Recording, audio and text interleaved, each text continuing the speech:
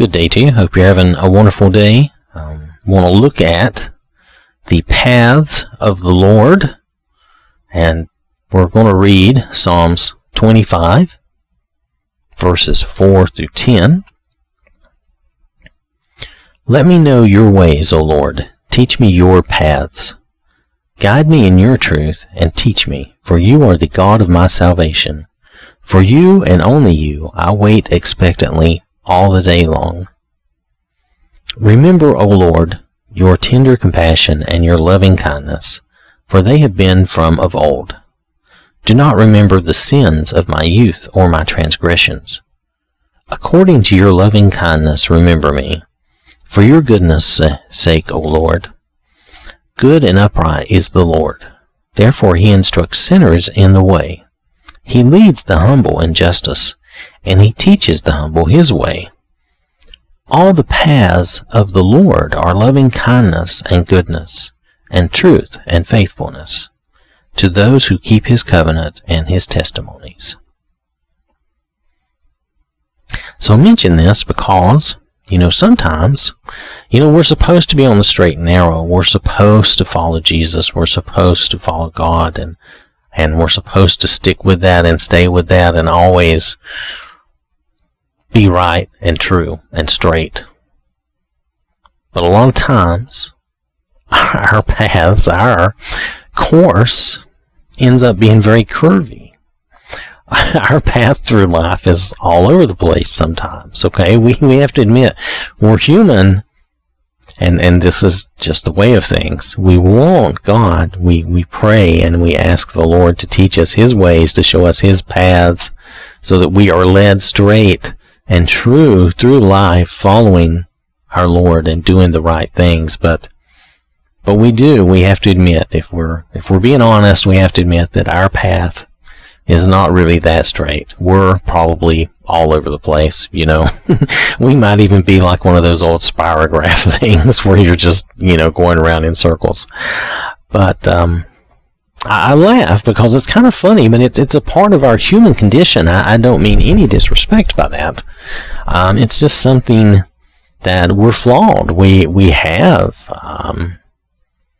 our problems, we have our issues, we make our mistakes. That's why when I look at these verses, this is like my prayer to God. Teach me your ways, show me your path, guide me in your truth, and teach me.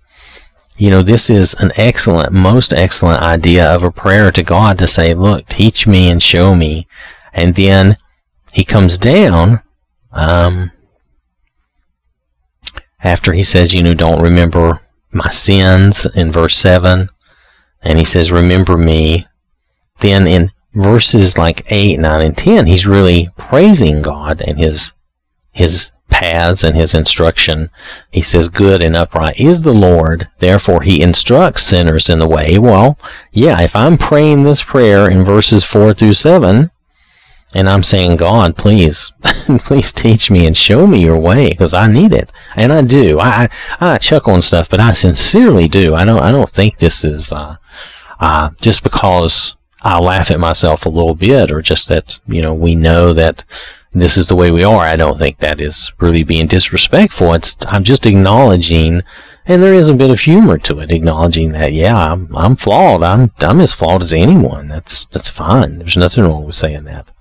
So verses 4 through 7 is more like a prayer to God to teach me and to show me and forgive me. Don't remember my sins, for your goodness' sake, Lord. And then he talks about and he praises God. Good and upright is the Lord. Therefore, he instructs sinners in the way. He does instruct us. If we will ask, the one thing you can always ask of God that's always in his will is to have him instruct you, have him teach you, to know more of his wisdom and more of his love and how we should be.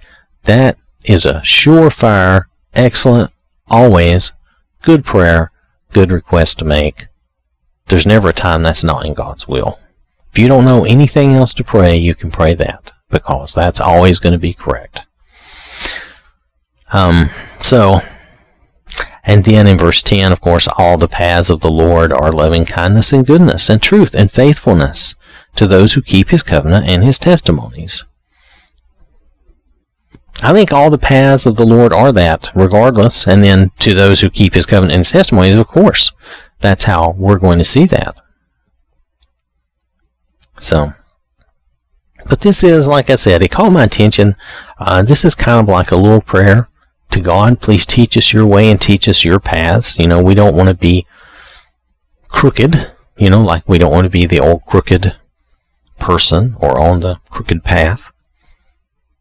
But we know, like I said earlier, that probably our path is not the straightest.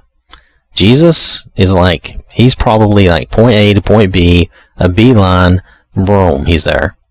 The rest of us, we're probably all over the place, but nonetheless,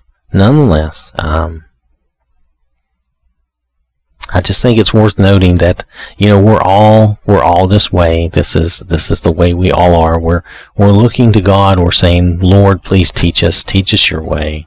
And then when he does, then after we pray that, we should be thankful and say, thank you, Lord. Thank you for instructing me. Thank you for teaching me. Thank you for showing me. And we should let others know and praise God and be thankful that all the paths of the Lord are loving kindness and goodness and truth and faithfulness. So, I thought these verses were well worth looking at and remembering. As I said, the first 4 through 7 is kind of like a prayer, requesting that from God. And then in 8 through 10, it's more of a being thankful and a praising of God and speaking of the goodness of God. So let me just read those verses again and we'll be done.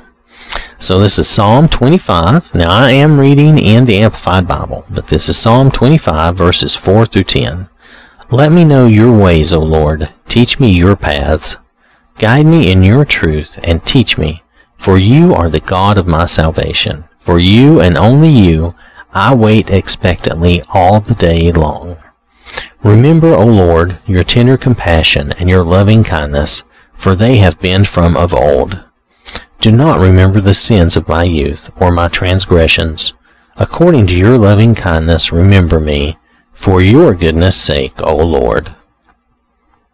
Now that is like the prayer, and that's certainly an excellent prayer. And then, the next few verses, good and upright is the Lord. Therefore he instructs sinners in the way. He leads the humble in justice, and he teaches the humble his way. All the paths of the Lord are loving kindness and goodness, and truth and faithfulness to those who keep his covenant and his testimonies. Now you notice he says in verse 9, he leads the humble in justice, and he teaches the humble his way.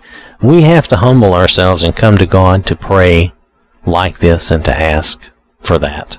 We have to humble ourselves and admit that we don't know it all. We certainly do not have all the answers. So if you're coming to God and you're praying and you're admitting you don't have the answers, then I would say that you probably are at least somewhat humble, and that's good. We need to stay humble. God,